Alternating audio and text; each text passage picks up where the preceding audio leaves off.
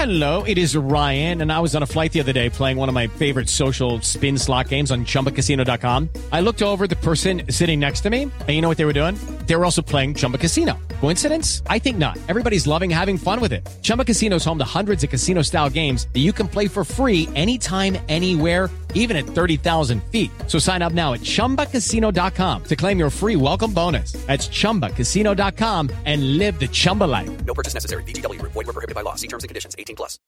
Lucky Land Casino, asking people, what's the weirdest place you've gotten lucky? Lucky? In line at the deli, I guess? Aha, in my dentist's office. More than once, actually. Do I have to say? Yes, you do. In the car before my kids' PTA meeting. Really? Yes. Excuse me, what's the weirdest place you've gotten lucky? I never win and tell. Well, there you have it. You can get lucky anywhere, playing at LuckyLandSlots.com. Play for free right now. Are you feeling lucky? No purchase necessary. Void where prohibited by law. 18+. Terms and conditions apply. See website for details. Okay, round two. Name something that's not boring. A laundry? Ooh, a book club. Computer solitaire, huh? Ah, sorry, we were looking for Chumba Casino. That's right, ChumbaCasino.com has over 100 casino-style games. Join today and play for free for your chance to redeem some serious prizes.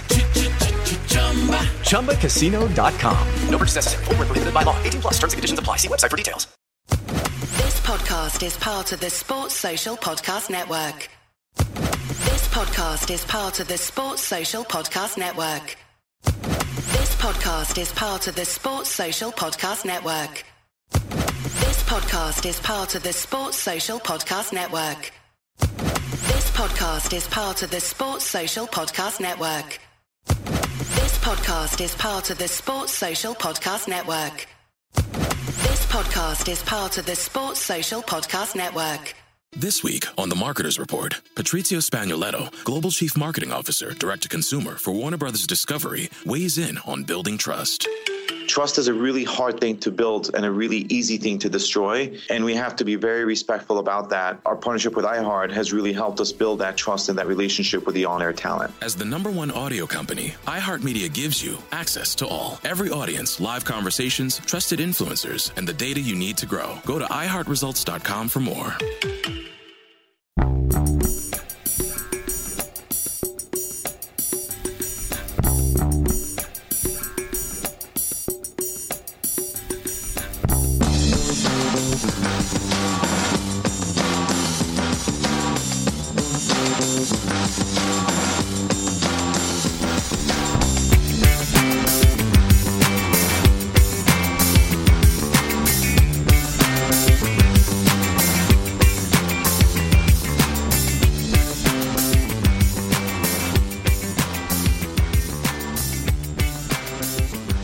Welcome to Celtic State of Mind. I'm Paul John Dykes, and today, once again, must be Tuesday because I'm joined by Lawrence Connolly. How you doing, Lawrence? Doing well. Missing Celtic, you know. How do you find these international breaks? I know you're not a massive fan of international football, Lawrence. Is it really just you're watching the Celtic players, you're watching the injury updates, you're watching the illness updates? Is that how do you get through a couple of weeks without watching Celtic? You know, it's hard going. You know, what have you got to look forward to? French Eddie bagging a couple, breaking records. Good to see. Yeah. Yeah, hopefully that gives him a bit of confidence. It shows that he's back on the goal trail. Hopefully it translates over to, you know, if he starts away against Hibs, hopefully that does well. COVID situation, you know, what's happening with Aaron Moy, the word is that, you know, I think they will play even though it'll break Norwegian health rules, but so hopefully they're okay. Scotland qualified, but you know, I didn't see the game. I saw the extra time because the wee one wanted to go out, so I had to take her out. Yeah, McGregor, you know, decent game. Christie scores a goal. Griff, yes, off the bench, bravely takes the first penalty. It was brave, absolutely. You know, because this is a chat I had with Stevie Mullen. Actually, you know, there's certain players who love to take the last one because they want the glory. You know what I mean? And it's a big ego thing. They want to have the glory. They want to be the guy running away to their teammates and all this. Griff went up there and done what he was there to do. And he was clinical. Yep. And, you know, in the second game, just the other night there, you know, when he had that one-on-one, that last-minute chance, he didn't do much wrong with it. It was a cracking save, to be fair. Yeah, it was decent. Boy gets the fingertips to its strong hand, isn't it? And it's, Griff's done well there. Hopefully, I don't know what the Griff fitness issue is. Well, November, and we keep getting told he's not fit to start. Well, he always gives his goals. He's got impact. Yeah, he's decent with his corners and his free kicks. He gives the team impetus, doesn't he? The big thing for me is that there is talk of a culture change at Celtic Park. Now, the culture first time round had to be changed when Neil Lennon left. Ronnie Deila comes in and basically says the team's not fit enough. So where are we now? Are we at a stage where we're trying to change the culture that was implemented initially by Neil Lennon? Because when Lenny's big pal Sutty is giving Griffiths a hard time, and I think he went over the top on that, by the way, Lawrence, in relation to look at the state of his fitness. He's overweight and all this kind of stuff. And apparently they've had words. They've had a telephone conversation about it. I thought that was completely OTT, as was the treatment of Moy over the mobile phone. It's got to be said. But the question that I would ask, the simple question I would ask at this moment in time, when we're 9 points behind Rangers and they've got a far superior goal difference, yes, I know they've played a couple of games extra, is, if you play Lee Griffiths, will he get us goals? And the answer to that question, quite simply, is yes. Now, when we're looking at the domestic game, we've got a new striker that we're trying to bed in Ayeti. We've got Edouard, who has been off the boil this season. And what I'm asking today is, can the international break prove to be a pivotal turning point in Celtic season? Because I think there's some signs that it could be when you look at the performances of Duffy, McGregor, Christie and Edouard.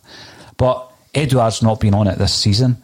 Ayeti's still bedding in, and he's had some good games and some bad. He's had his injuries.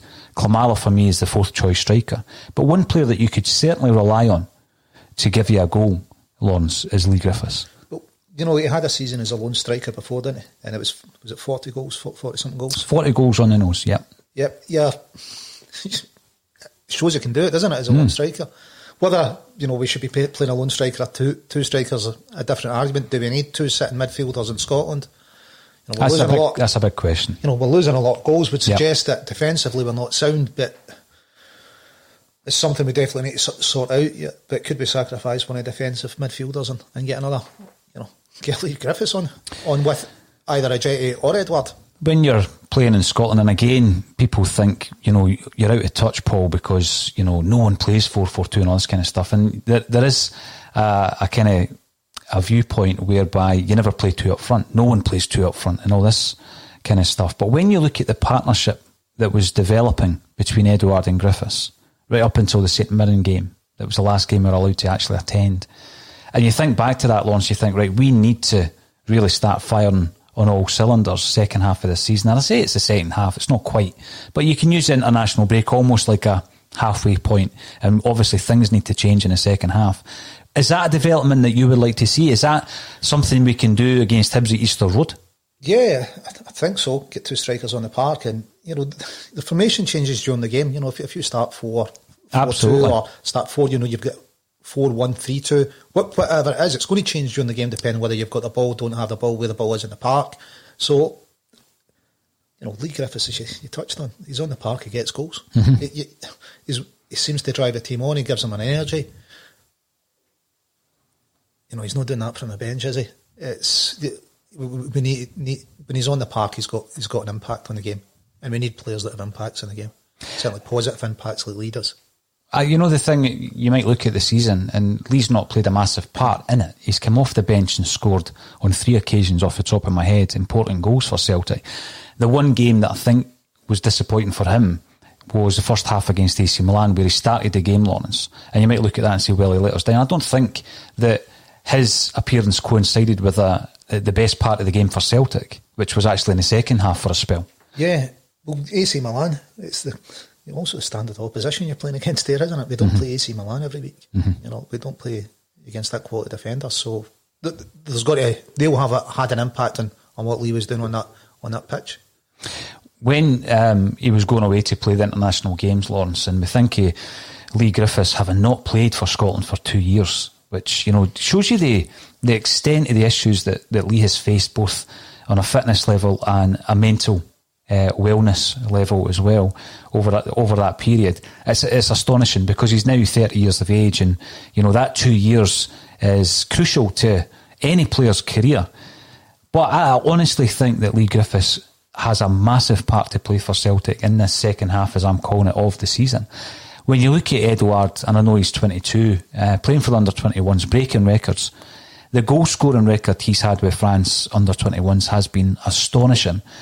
But you were looking at him last night, going into that game, you're thinking to yourself, well, he's not had a great season for Celtic so far. He's not even hit third gear, never mind top gear. Yet, this is maybe what clicks. It might be that familiarity around the French setup, which he's so comfortable playing in. Playing alongside that quality player. He's getting in amongst the goals, which obviously breeds confidence in any striker, Lawrence. You're looking at Shane Duffy at the back. I was talking yesterday to Kevin Graham about his performances for the Republic of Ireland.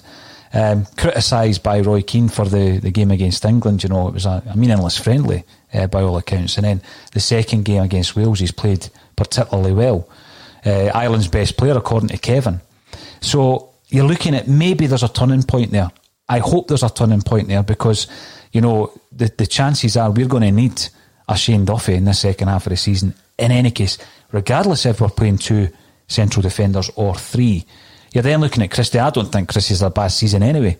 I'm singing his praises time and time again, but bringing Griffiths back in as a starter for Celtic, not just as your 20-minute impact sub, which obviously he's pretty good at, I think takes a wee bit of the onus off Christie when it comes to free kicks and corners, because a lot of people focus on the poor delivery from free kicks and corners from Christie, and I think that takes away from his overall game. The reason he's taking them is probably the best guy in the park to take them. If his delivery's poor, the other people that aren't taking them are worse. Mm-hmm. Griffiths is definitely better on his delivery and better with his free kicks. Yeah, it will take a bit of pressure off Christie. It will also take pressure off Eddie as well, I'd imagine, if that's the partnership. Yeah. He certainly did last season, didn't he? Yeah. He made space because it's 2 really dangerous players they've got to worry about, isn't it? And they seem to be linking up well. Whether we go with the 2, we'll wait and see, but I'd like to see it.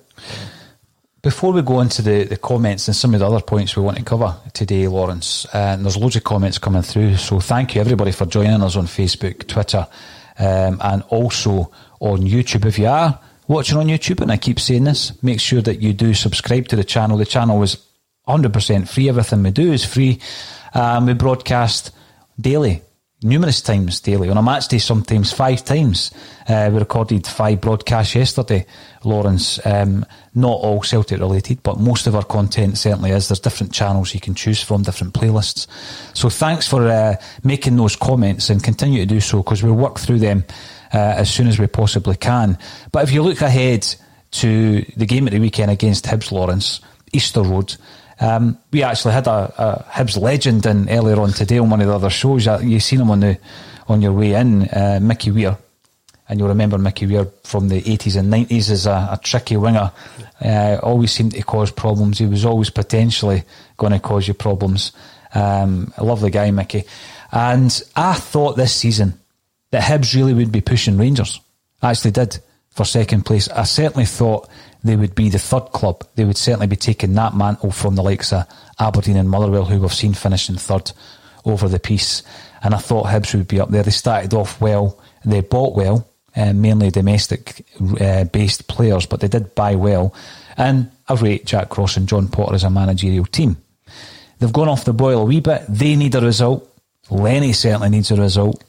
But Easter Road's not been a happy hunting ground for some time for Celtic, certainly in the league. How do you see this one going? I think it's going to be tight. I mean, Hibs just beat Dundee, didn't they, in the League Cup? Yeah, 4-1. Yeah, so that's going to give them a bit of confidence getting into playing us.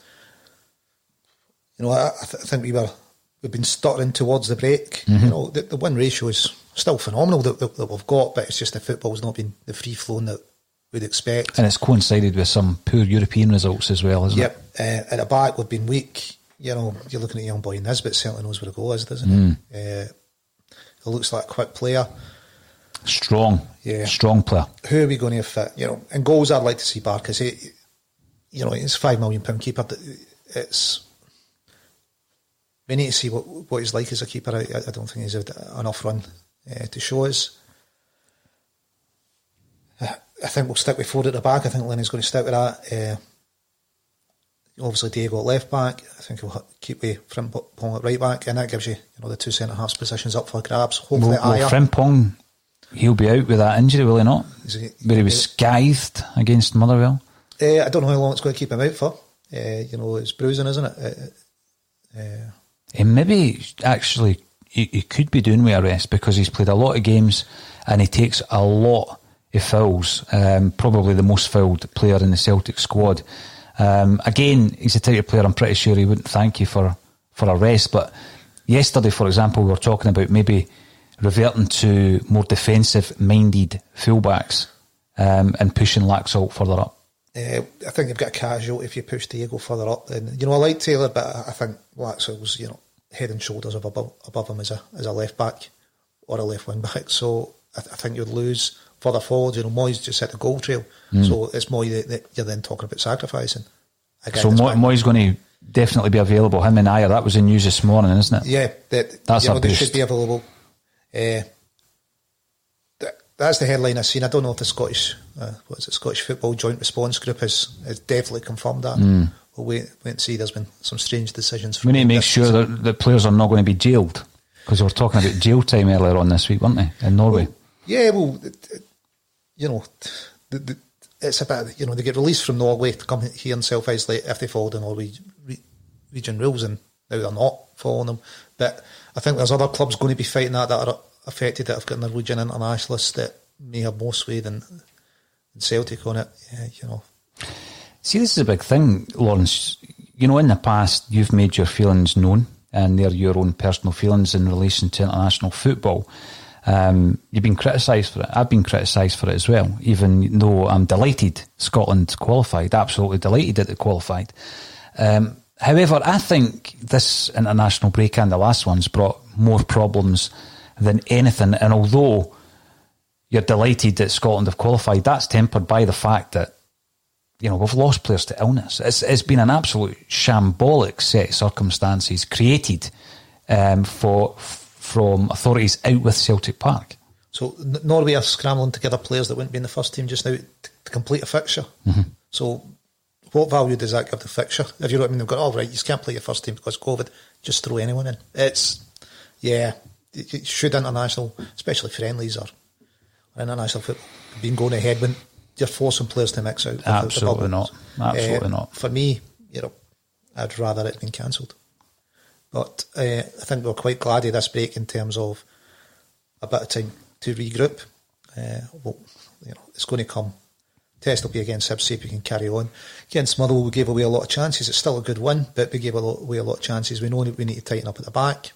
Can we get a settled defence, I suppose? But we're sitting in a settled defence that starts playing well. Defence as in the keeper, the 4 defenders, it looks like going to be in a defensive midfielder on midfielders in front of them. That's the 3 key areas. If we can manage to assemble the correct personnel, because they're there, the players are there, Lawrence. Yep. And I know that we've suffered pretty badly this season through injury, and also we continue to suffer through injury and illness. Neil Lennon said before the international break, Julien will be back after the international break. There's no way after a serious back injury that you're going to throw somebody right into a game like this game against Hibs. I wouldn't have thought. Lenny's saying he's going to be back. Is he going to start on the bench? Who's your centre half's going to be? Ayer if he's fit, clear to play. Ayer and Beaton obviously they've married up. Duffy was rested. This week on The Marketer's Report, Patrizio Spagnoletto, Global Chief Marketing Officer, Direct-to-Consumer for Warner Brothers Discovery, weighs in on building trust. Trust is a really hard thing to build and a really easy thing to destroy, and we have to be very respectful about that. Our partnership with iHeart has really helped us build that trust and that relationship with the on-air talent. As the #1 audio company, iHeartMedia gives you access to all. Every audience, live conversations, trusted influencers, and the data you need to grow. Go to iHeartResults.com for more. It's The Marketer's Report This week, Patrizia Spagnoletto, Global Chief Marketing Officer, Direct-to-Consumer for Warner Brothers Discovery, weighs in on the difficult task of building and retaining consumer trust. Trust is a really hard thing to build and a really easy thing to destroy, and we have to be very respectful about that. Our partnership with iHeart has really helped us build that trust and that relationship with the on-air talent. The best thing for us to do is to build a relationship with our consumers. And if those consumers have a relationship with the DJs that are on air, then we want to build on that. House of the Dragon, which was one of our most successful, if not the most successful campaign we've ever done for a show, audio was a core part of that. As the #1 audio company, iHeartMedia gives you access to all. Every audience, live conversations, trusted influencers, and the insights and data you need to grow.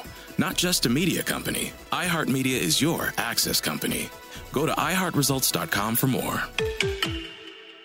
Dropped.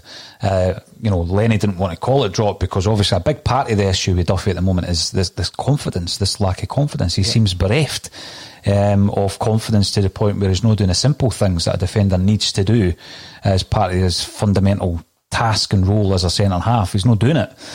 And this is the point I was trying to make. He goes out there, let's say he plays well against England, plays well against Wales, and he comes back fully confident. He's got a third game to play. Tomorrow night, I think they're playing.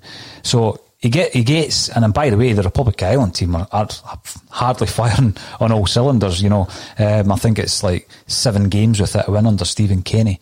So he's had a good game. He comes back fully confident. Do you put him back in? I think the time comes where we say, Barkas, you're our number 1. Shane Duffy, you're the centre-half. And then you sort out the 2 deep-lying midfielders. That's an issue for Celtic also. Are we utilising Callum McGregor well enough? Is Scott Brown's performances actually suffering from playing there also? So these are 3 key areas that, we need to get right on the weekend against Hibs, because they're no mugs. And I know the last couple of games in the league, they've not been great. But you're looking at the other fixtures, because we've got to do it now. We're looking at other fixtures. You're looking at Rangers playing Aberdeen. Yesterday, I got a few comments saying, Rangers will trounce Aberdeen. You never know. Because that's one of the games that you would expect over a season, Aberdeen to take something from Rangers. Yeah, Aberdeen's a decent team. They're going to be one of the nearest. They're going to be top 6, aren't they? Maybe top, maybe the third force again. So, yeah, it's someone that's capable of taking points. Whether or not they will is going to be a different matter. But yeah, you could see, it wouldn't be a complete shock if Aberdeen took, share the points or even get a win. It wouldn't be a complete shock. I think we kind of need to focus on getting the 3 points and getting as you say, that kind of diamond between the keeper, the centre halves, and the defensive mids really sorted out. Yeah, to working right, because it's not been working right all season as far as I can see. Patches went, that's starting to look good. They know where they should be. They're performing as a unit, but not often enough and not consistently enough. Which, the firepower we've got, we're generally going to have the firepower to win games. Yeah. But sometimes when you don't play well, if you leak a goal at the back or leak 2, you're dropping either 3 or 2 points. You're looking at and I've said this before, any team, and certainly domestically, Lawrence, looking at a side where you've got Frimpong coming down the right, Laxalt down the left, you've then got that bank of Christie, Elyounoussi and Rogic, and then up front, take your pick, Edouard, Ajeti, Griffiths. That's going to be any team in Scotland on its day, as a forward line. But behind that's where the issue has been. So you've got another 5 players to sort out there. The fact that we don't seem to know what the best combination is a bit of a concern, and it's time, obviously, to get that sorted. And it needs to get sorted this weekend. I mean, a lot of it has been enforced by injury and COVID and stuff. Part of that's going to have had an effect of who we can play. I mean, good mention to young Welsh. He came in. I don't think he let us down, and obviously started as, we don't have a reserve team, but, he was listed as a reserve team, not as part of the first team squad. He's come in and done well, I was impressed with him. Yeah, we need to get settled, but we're looking to go over these injuries. I don't think there's been a team in world football that's had as many COVID-related incidents as ourselves so far. Players denied to them. We've had a lot of injuries in that part of the park as well, so hopefully we've had our shares, if these things even themselves out over the season, hopefully we're kind of putting in... Just like the refereeing decisions. Aye, well, that's another subject entirely. We'll look at Frimpong, there's been at least 2 red card tackles on him this season that haven't resulted in red cards or reviews by the compliance officer, and you're kind of going, well, wait a minute here. But then again, there's another compliance officer on our way. So that's the third one. Resolution 12 still isn't dealt with. It's still parked with the SFA, who have said they don't have jurisdiction over it. It needs to be the court arbitration in Sweden. And I think the Resolution 12 is now Resolution 11, going back in front of the Celtic AGM. December the 14th, is it? Yep, December 14th online. I believe the Celtic board's recommended to vote against it. But the kind of bigger thing is, did the SFA seriously not have jurisdiction over a member club? Is that the only member club that they don't have jurisdiction over? Is it only on this particular issue? You know, I think it's, you know, there's obviously a different set of rules for that club compared to every other club by the looks of it. That can't be right. The thing that concerns me, I mean, there's obviously a group of very dedicated people, Lawrence, who are keeping this thing burning, keeping this thing alive, and all credit to them, incidentally, because so many times you've heard over the years of fights that, you know, they end up just dying out, Lawrence, you know, because it does take a lot of time, effort and money, because there's been a lot of money that's been required through the legal channels to keep this thing alive. And these are simply Celtic people with Celtic's best interests at heart, and that can't be overlooked. You know, it's not about one-upmanship, it's about doing the right thing. You know, it's not as though they're on this crusade and it's a mad, paranoid crusade and they're in the wrong. What the Res 12 guys, maybe they'll be renamed Res 11 guys, have done, you know, is the right thing. And they're actually doing it on behalf of the wider fan base, shareholders, other member clubs. You know, it came out in open court through the think Craig White trial that, there was definitely an overdue payable, and the Rangers knew about that. So we've got now who was on the licensing committee, Campbell Ogilvie, Andrew Dixon, and then Rob Petrie, who's the head of the SFA, somehow managed to still grant a European licence to Rangers, which would appear on it against the rules for getting a European licence. So if they were making those kinds of decisions then, were they looking the other way? Did they genuinely get blindsided by Rangers?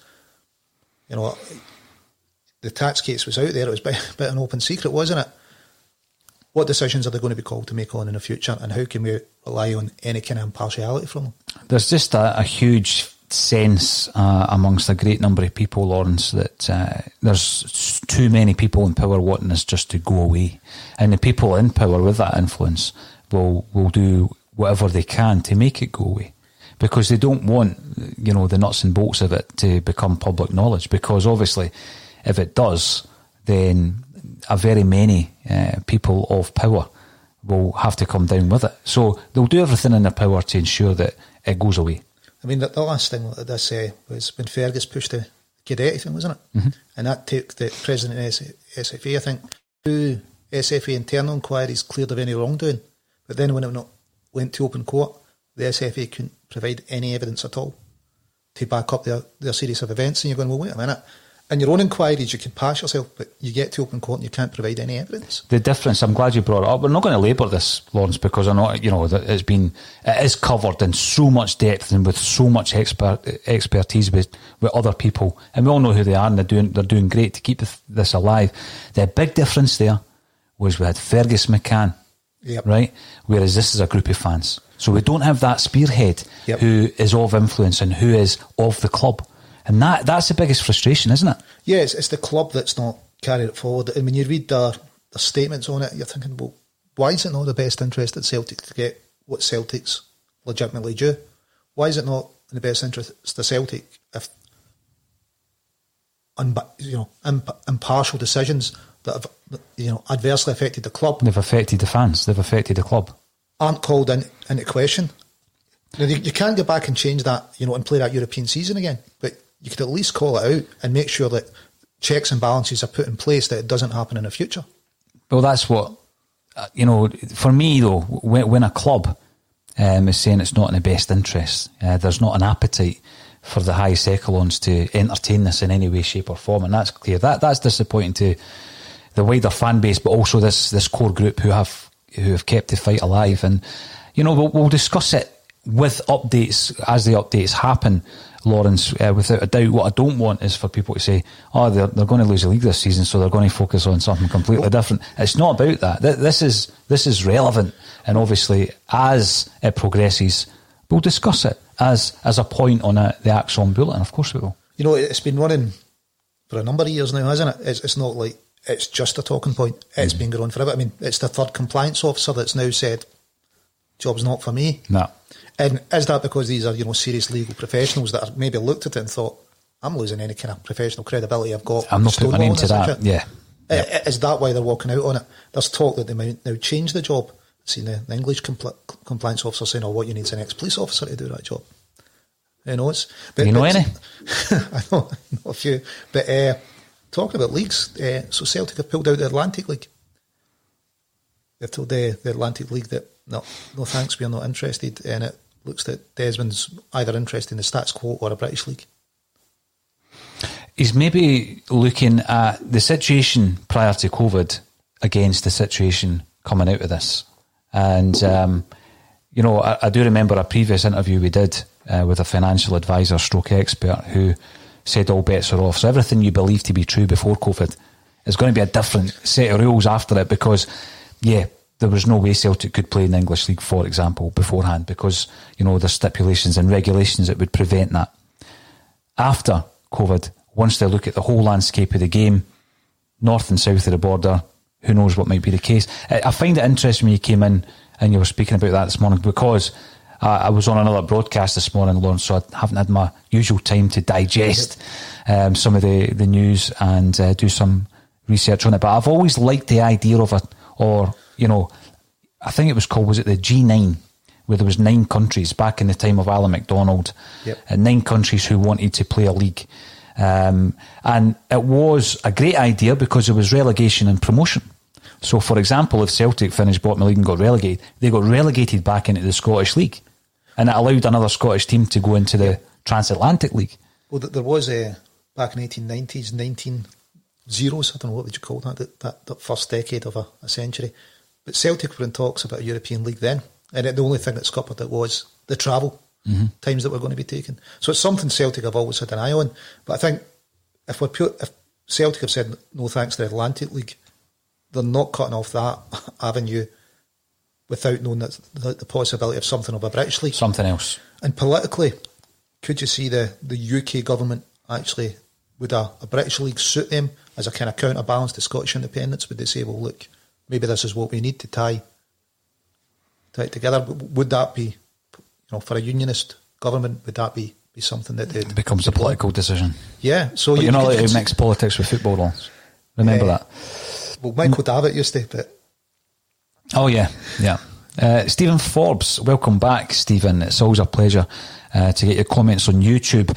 Following the This Is Our Story Inside Hearts BBC documentary, a similar inside look at Celtic this season would have been fascinating, especially in recent weeks. Now, Stephen, if you think about it, you know, the Celtic media team probably are, at this moment in time, filming something for 10 in a row. You know, I don't think it was going to be a fly-on-the-wall documentary, but by God, that would have been box office viewing, would it not, Lawrence? It'd be amazing to actually know what's going on, because, you know, we're guessing injuries and COVID and why certain players aren't playing, and it's not like, you know, Barfield, you could go and watch the training, and Lennox Town you have to stand up in the hill and look through the fence and you catch a glimpse. It's to get a bit windy up there. Aye, to get kind of the inside story on it, it'd be great. Other cliques in the team, there seems to be suggested, I was reading something last night, there was one sitting at different tables, you know, how many can fit at a one table? You know, could it simply be that? You don't know, but it'd be good to get kind of under the skin of it, wouldn't it? Get a fuller understanding. Cliques exist in every workplace, and football's no different. And there's been, down the ages, players who don't get on. You know, players in some of the most successful teams, club sides in the world don't get on. And you know, I think what we're doing there is we're looking for any reason as to why the performances are not right on the pitch. And we do overanalyse things once, you know, we're trying to figure out why we're not as good as we were in the second half of last season. But in talking to documentaries, I did watch the first episode. I didn't watch last night's one, so I might look back on that. But I thought, to be honest with you, it was overhyped when I watched it. I've got to say, I did watch the first episode, thought it was overhyped. I look back on some of the football documentaries of the past. It's now in vogue to make a football documentary. It never used to be like that. But some of the ones of the past are fantastic. And I would implore anyone to go on YouTube and watch Orient for a $5. It's a Leighton Orient documentary based in the kind of early to mid-90s. And it really needs to be watched at least once by everybody. It's a cracker. You're not going to get a documentary like that on a club like Celtic, put it that way. PLC, would they allow it? Took too much at stake. But talk about cliques. Remember the team that stopped at 10? Apparently that was they had cliques until the training ground incident with Tosh and Henrik. Absolutely. And that seemed to bond the team together. It was a clearing of the decks. It seems unusual, but having spoken to quite a few of the players in that squad, there was a divide, and they all admit it. And the Scottish players were in a clique, if you like, and the overseas players were in a clique. So you had Scandinavian players, didn't you? Quite a few of them, and they were all clubbing together. And then at Barrafield, it basically was what they called the stiffs against the first team. So Tosh McKinlay wasn't getting a game; he's playing for the stiffs in this bounce game. Something happens, as it always does in a football park, where two guys come together. He turns around and sticks the head in Henrik Larsson, who's obviously part of the Scandinavian clique. Don't know if he broke his nose. He certainly burst his nose. Yeah. Larsson had to fly back to Sweden because there had been a family bereavement, and everybody thought that's him. Larsson's gone. And at that point, he wasn't the Larsson that he became. He wasn't quite the iconic Larsson that we now know and love. But what happened was we actually went out because we were preparing for a Rangers game, as it happens. We went out and got beat from Rangers 1-0. It was the Richard Gough game where he's given it all that. But the players do say that after that, I think Tommy Johnson was the guy that used to organise bonding sessions, and they would go out and all this kind of stuff. So sometimes something happens and it clears the decks. There's been a couple of false dawns this season, Lawrence, and this is why I'm saying, the international break, a couple of players coming back to form, and Robert Arbuckle on YouTube makes that point. I hope French Eddie comes back refreshed, full of confidence and ready to bang in the goal. So do I. I mean, if he comes back, that could be the spark. But as I say, we need to sort out the goalkeeper, the centre-half situation. As the #1 audio company, iHeartMedia gives you access to all. Every audience, live conversations, trusted influencers, and the insights and data you need to grow. iHeartMedia is your access company. Go to iHeartResults.com for more.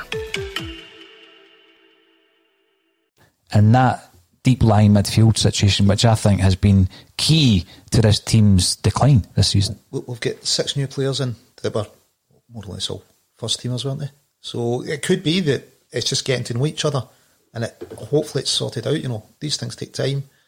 There's been players in the past taking a bit of time to settle, but it's definitely something we need to sort out. Centre half and the deep line midfielder. Do we need to play 2? Can we just play one and say just patrol in front of those 2? Don't push on at all. When needed, drop back and be the third man. It's because I think Kilmax is wasted. I'd rather see him playing further forward, but it's something for Lenny to sort out, and hopefully, I think he will. You think he will sort it out? I think Lenny's got it in him to sort it out. Barkas has to be the #1. For me, I think we've got to play him, and we need to find out whether we've got to keep a goalkeeper there or not. He's not had any howlers for us. Flip side, he's not had any huge saves for us. But he's looked great with the ball at his feet. He moves the ball quickly, gets us off an attack quickly. We've paid $5 million for him. If we get to January, and we need to know, because if he's not a keeper, you're going to need to back up to Scott Bain, aren't you? It's going to be him or Hazard then, isn't it? I was saying that Barkas, so little games, £5 million. He's not first choice. It's Bain who was third choice last year. Yeah. For me, then you'd be going around going, well, we need to get somebody better than Scott Bain. You just can't write off a £4.5 to £5 million goalkeeper, Lawrence. The investment in the squad has been massive. If you count the wages, even with the loan players and the loan fees on top of that as well. One of the other guys that isn't getting as many mentions at the moment is David Turnbull. Now, obviously, we brought him in as one of the most promising youth players, or young players rather, in Scottish football. He's barely played. Yep. Now, Is he being bought in? Because I looked at the 6 players that were brought in, and I actually said at the time, I praised Celtic, the board, Lenny, that they had approached it differently this time. There was no projects. You know, you look back at January with Klimala and Soro, we've still hardly seen Soro. Klimala's obviously third, fourth choice striker. They were brought in as projects, Lawrence. It's a hit or a miss. You might get 1 in 4, 1 in 5 that actually come through and make an impact. I didn't think any of the 6 were projects, and I include Turnbull in that. I thought Turnbull was in to hit the ground running. We'd waited on him, he'd waited on us, and he was a first team player.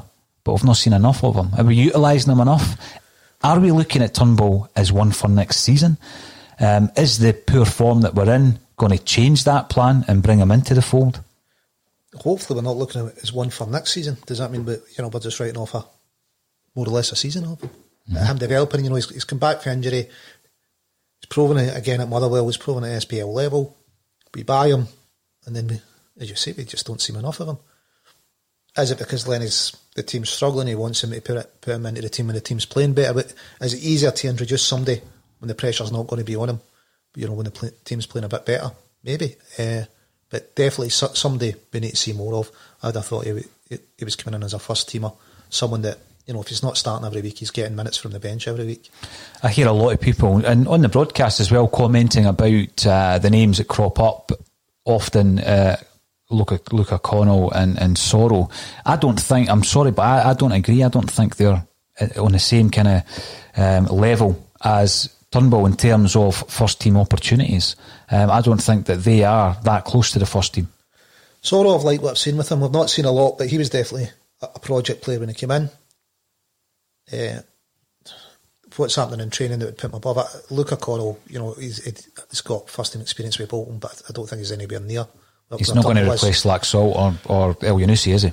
No, I don't think he's anywhere near the first team. Turnbull or Soro are obviously, they're getting bench spaces, but you'd have thought Turnbull was going to be ahead of Soro in the pecking order, but who knows? What positions are we going to use them in?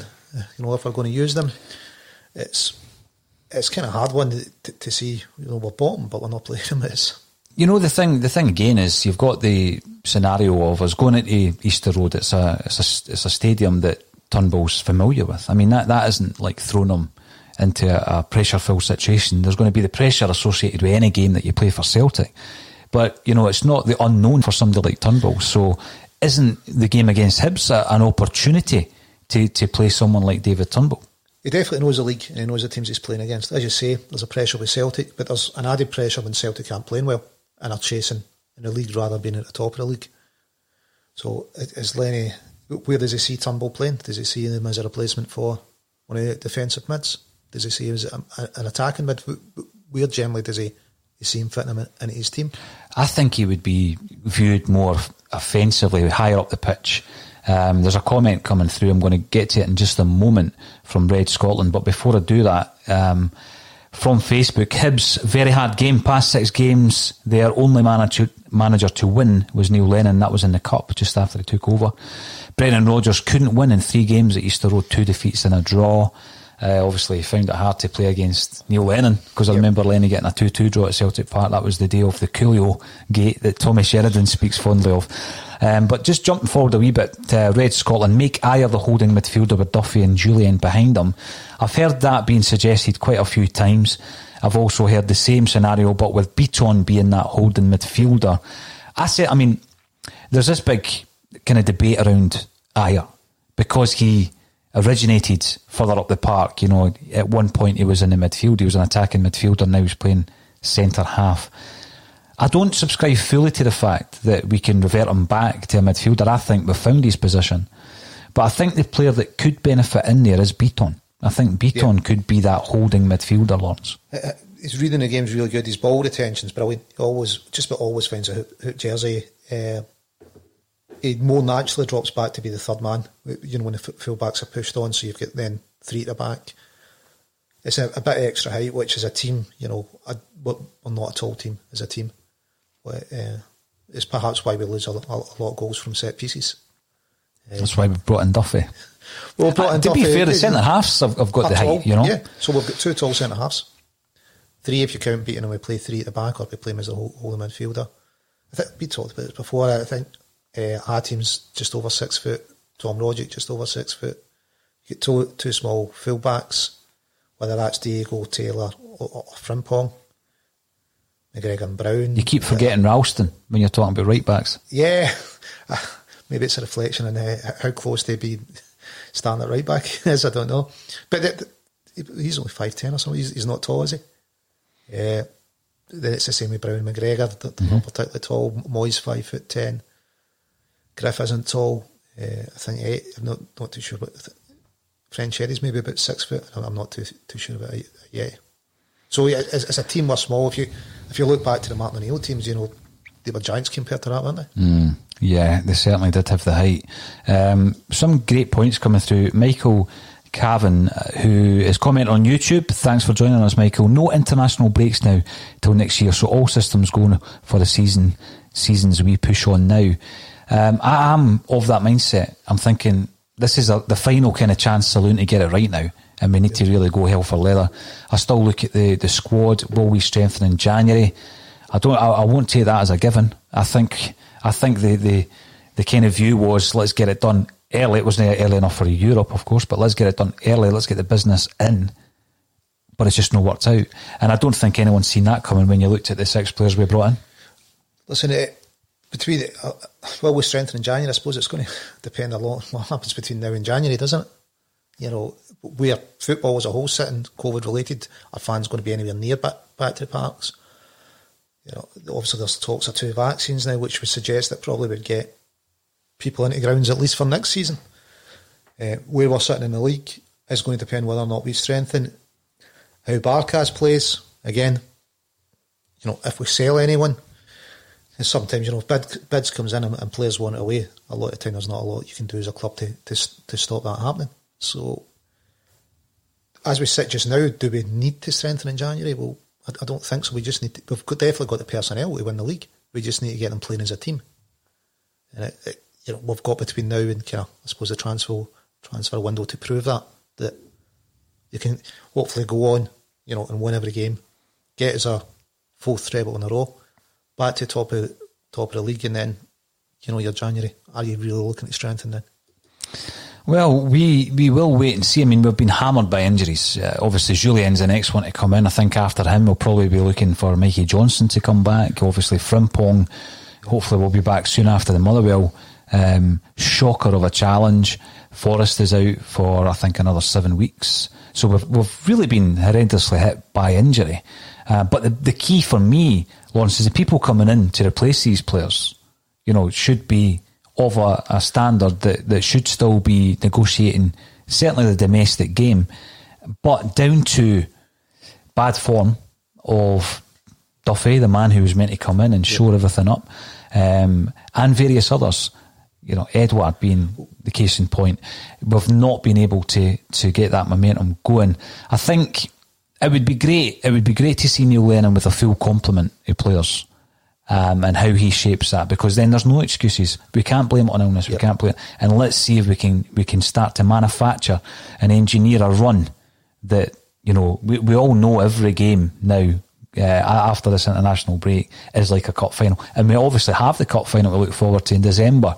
So between now and then, that would be your short term kind of focus. Yep. You're winning your games to get the momentum, and the players will want to be playing in the cup final ones. Oh, definitely. You know, 4th treble in a row. That's got to be, you know, will any club anywhere in the world ever match that if we do it? 4 domestic clean sweeps in a row. Doubt it. But you talk about the players coming in, but we really don't have anyone in a Jamesy Forrest's calibre to come in. You could say, you know, we've got centre backs that could come in to replace Julian.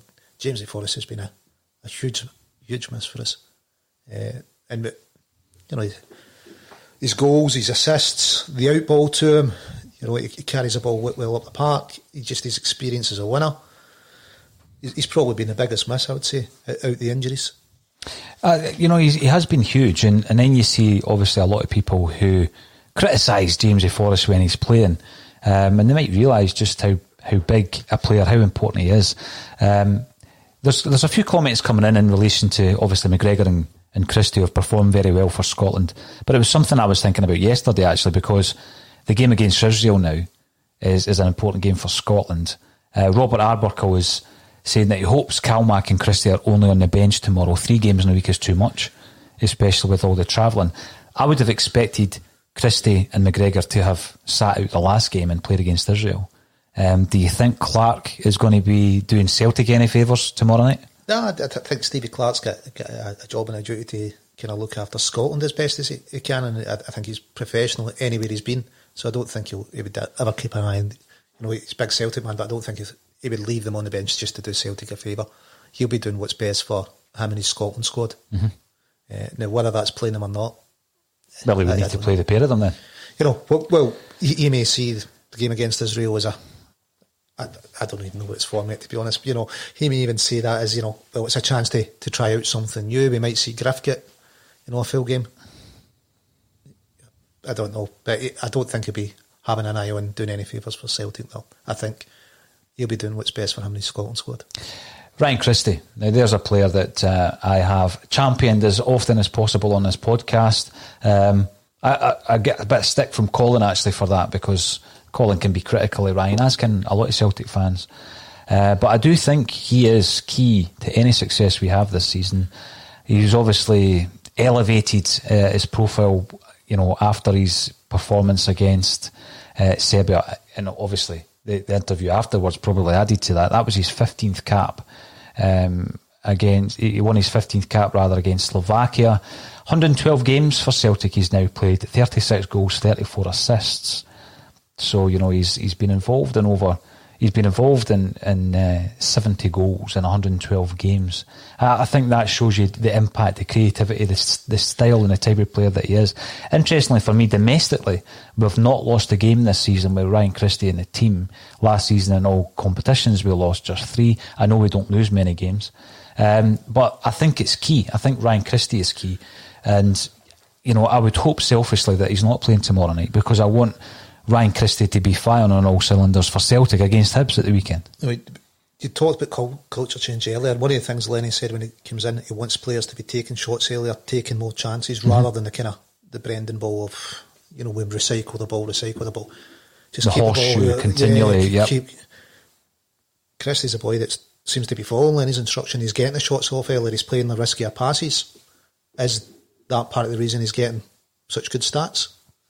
He seems definitely bought into that culture change, shall we say.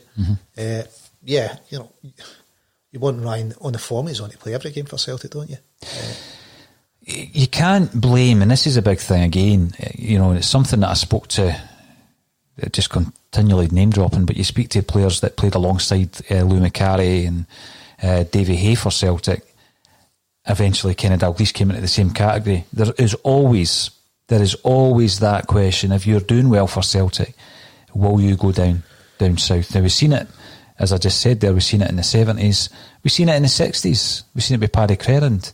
Before that, we've seen it with Bobby Collins and Billy Fernie. You go into the 1980s and it's Charlie Nicholas, it's Brian McClare, and it goes on and on. It's always been there. There's always been that. Even with some of the players that didn't come through our own ranks, the likes of Van Hooijdonk wanted a move to England, Di Canio wanted to go down there, Collins ended up down there via Monaco. It's always been there, and it's something we're always going to have to combat. But Ryan Christie must be looking at the likes of Tierney and Armstrong, who obviously he's friendly with, and he must be thinking, I want a bit of that. Well, as a club, that's part of the thing with Celtic players. So if we're selling it to UK players, obviously the UK players here must be going, well, I would quite like that. Some cases, it'd be 4 or 5 times your money. Christie obviously had to come off of social media after the stick he got after that Livy game.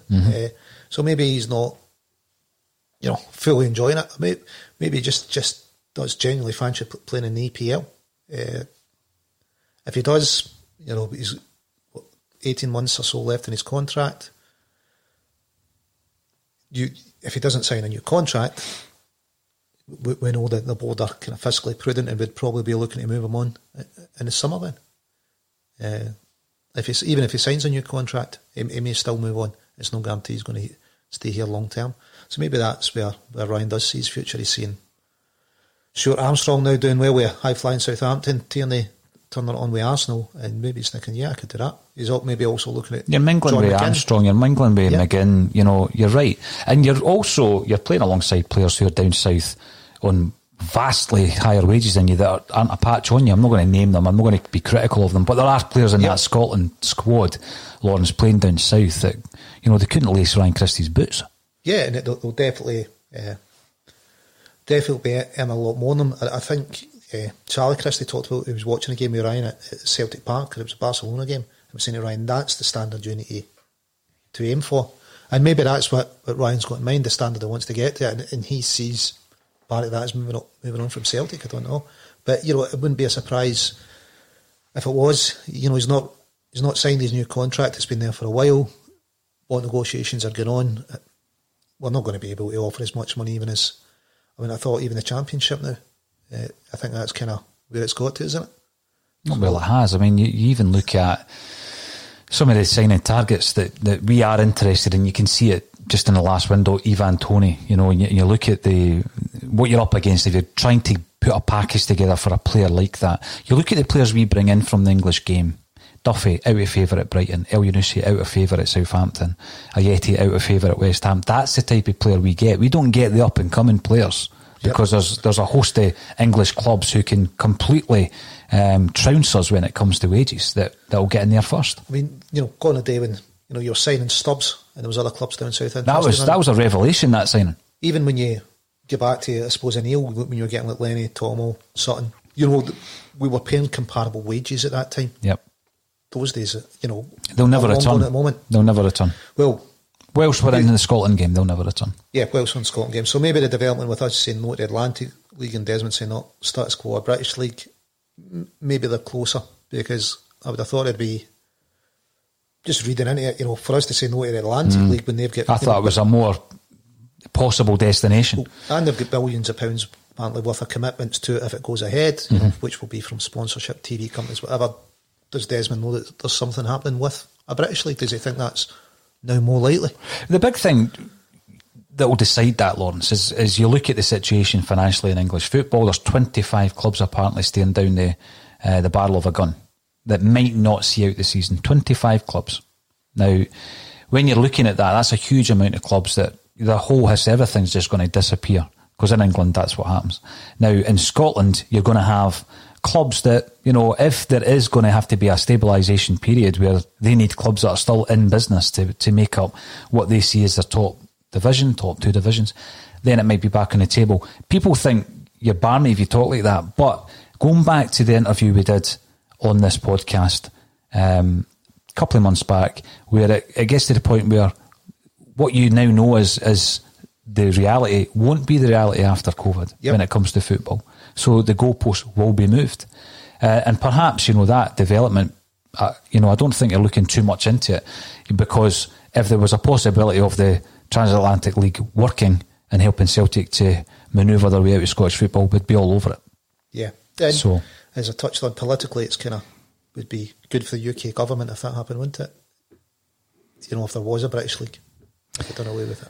They might use it as a political angle as well, Lawrence. That they would take advantage of that, I'm pretty sure. Now, Philip DeMarco's made a great point. Afternoon, lads. Afternoon to you as well, Philip. The chat the last few episodes, on and off the camera, has been top notch. I think that's because there's a wee delay in this going live, so we could be chewing the fat for a couple of minutes and we don't even know it. But hey, that just adds to it. It just adds to it. And from Facebook, why did Griffiths only play 22 minutes in 2 games for Scotland? Now, I'm going to say it's down to his fitness. Well, it's 2 squads and it's the same thing. He's not getting full time. So who's ahead of him in Scotland? Lyndon Dykes and Ollie McBurney. At the moment, yes. But again, that's Stevie Clarke's decision. But that would appear to be the case. Dykes is scoring goals. I suppose if a striker's scoring goals, how do you keep him out of the team? Dykes has been a real find. He's been a real find. Now, what I find interesting, I'm not saying, I regret us not going for him and all this and that. There's certain players that you would never have thanked Celtic for buying, and he's one of them. But then you watch him playing for Scotland, you think, Stevie Clarke's playing him exactly how he needs to play him, and he's getting a good tune out of him. He's playing a system that suits the players, doesn't he? Yeah. That suits him. But then again, Lee Griffiths can lead a line as a sole striker. I mean, he's a 40-goal in Scotland as a sole striker. Mm-hmm.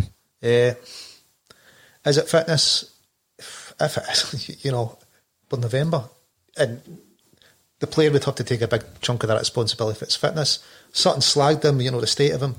I'm looking at a picture of him thinking, didn't look overweight to me, but what do I know? Don't have a BMI reading or VO2 max or know anything about. You see him on the park. He doesn't look particularly unfit or overweight.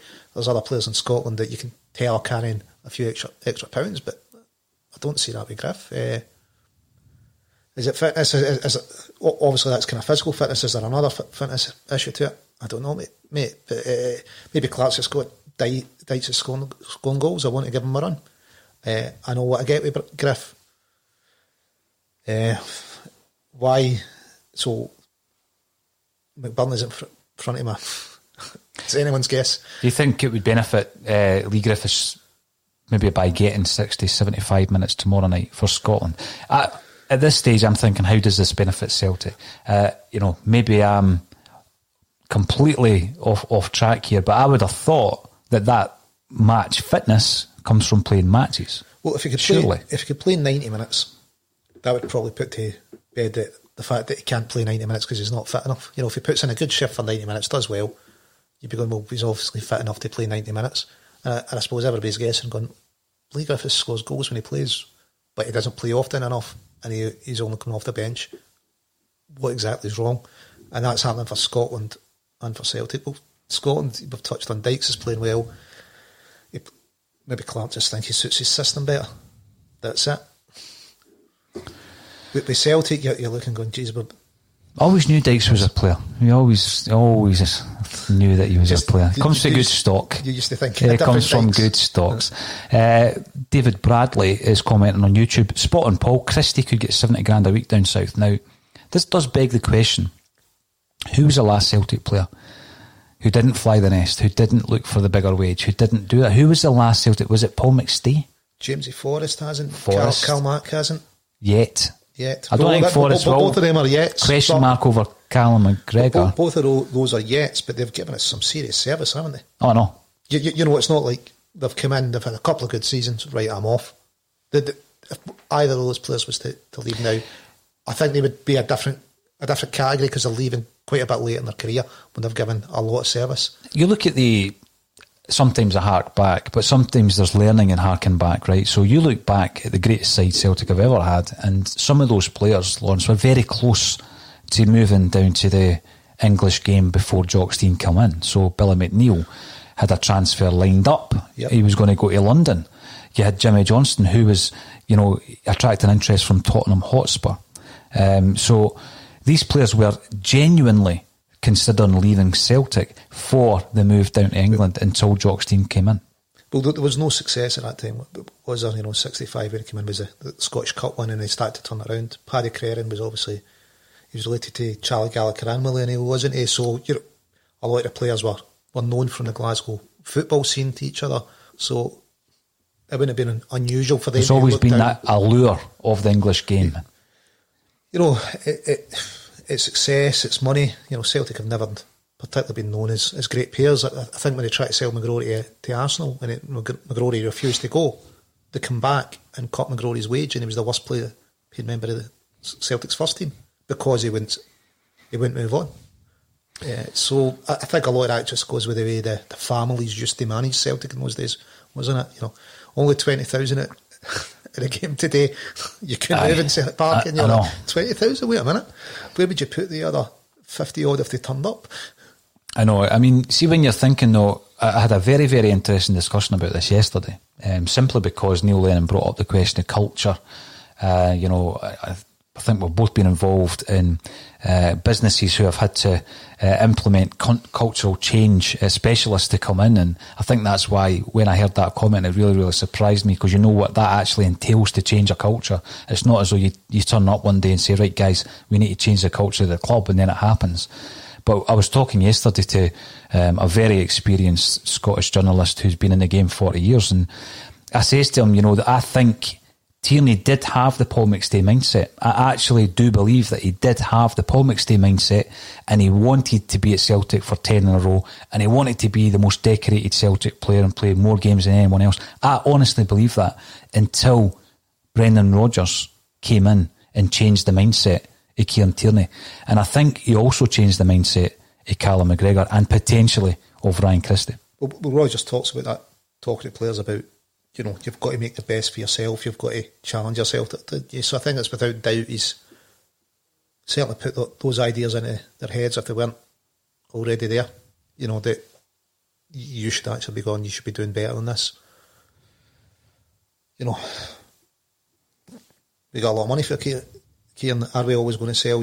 Just now that the financial disparity is such that you're looking at another Charlie Nicholas situation where he was going down and get 5-6 times his wages. That's what we're talking about again, isn't it? That's how big a disparity it is, isn't it? Mm-hmm. Mm-hmm. Yeah, but the players want to move on.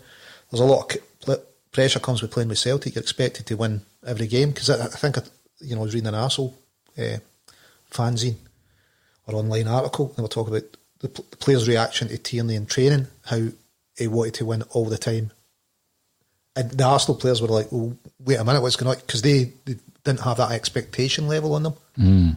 And it was, so that mindset that kind of Kieran brought down there has definitely benefited them. So maybe it's stepping out of the pressure. There's Stuart Armstrong, he's now doing well with Southampton. He's on a lot more wages.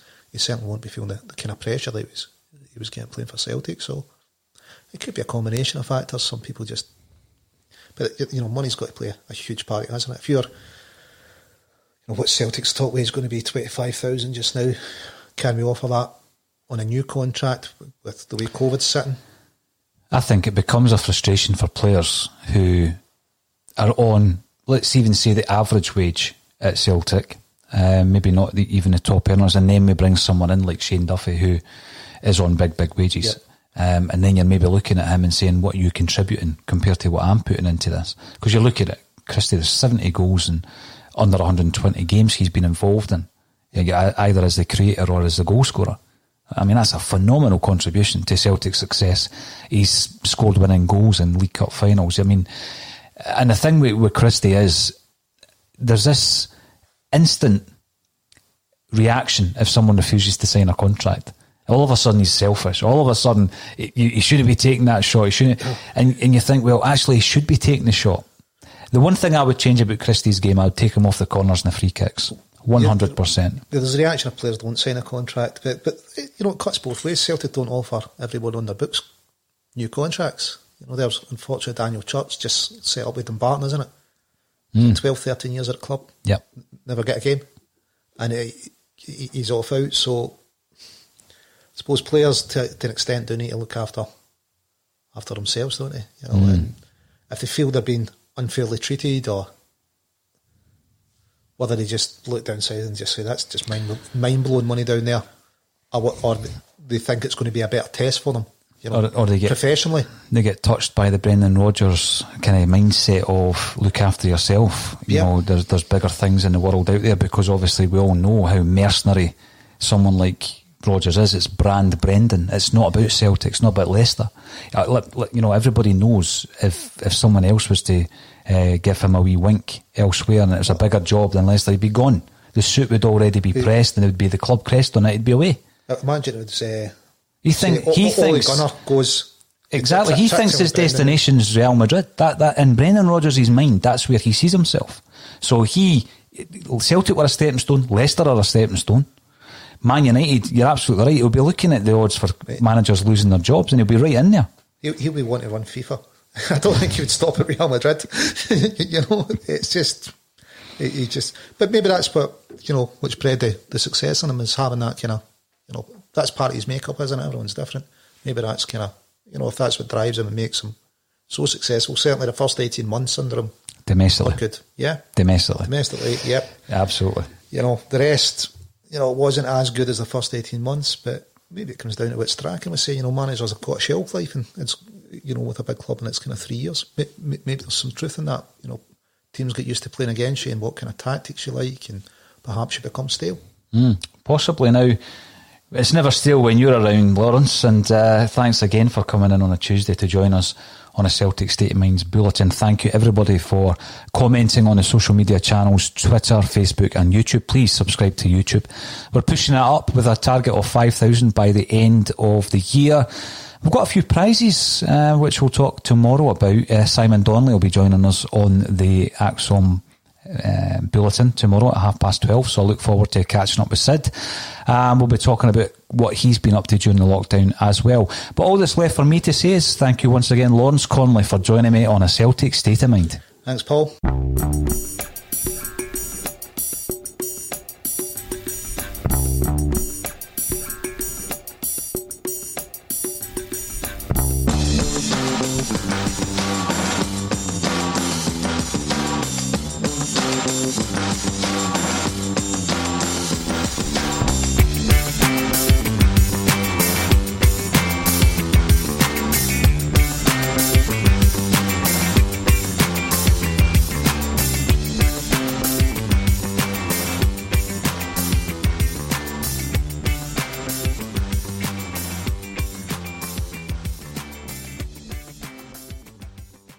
As the #1 audio company, iHeartMedia gives you access to all. Every audience, live conversations, trusted influencers, and the insights and data you need to grow.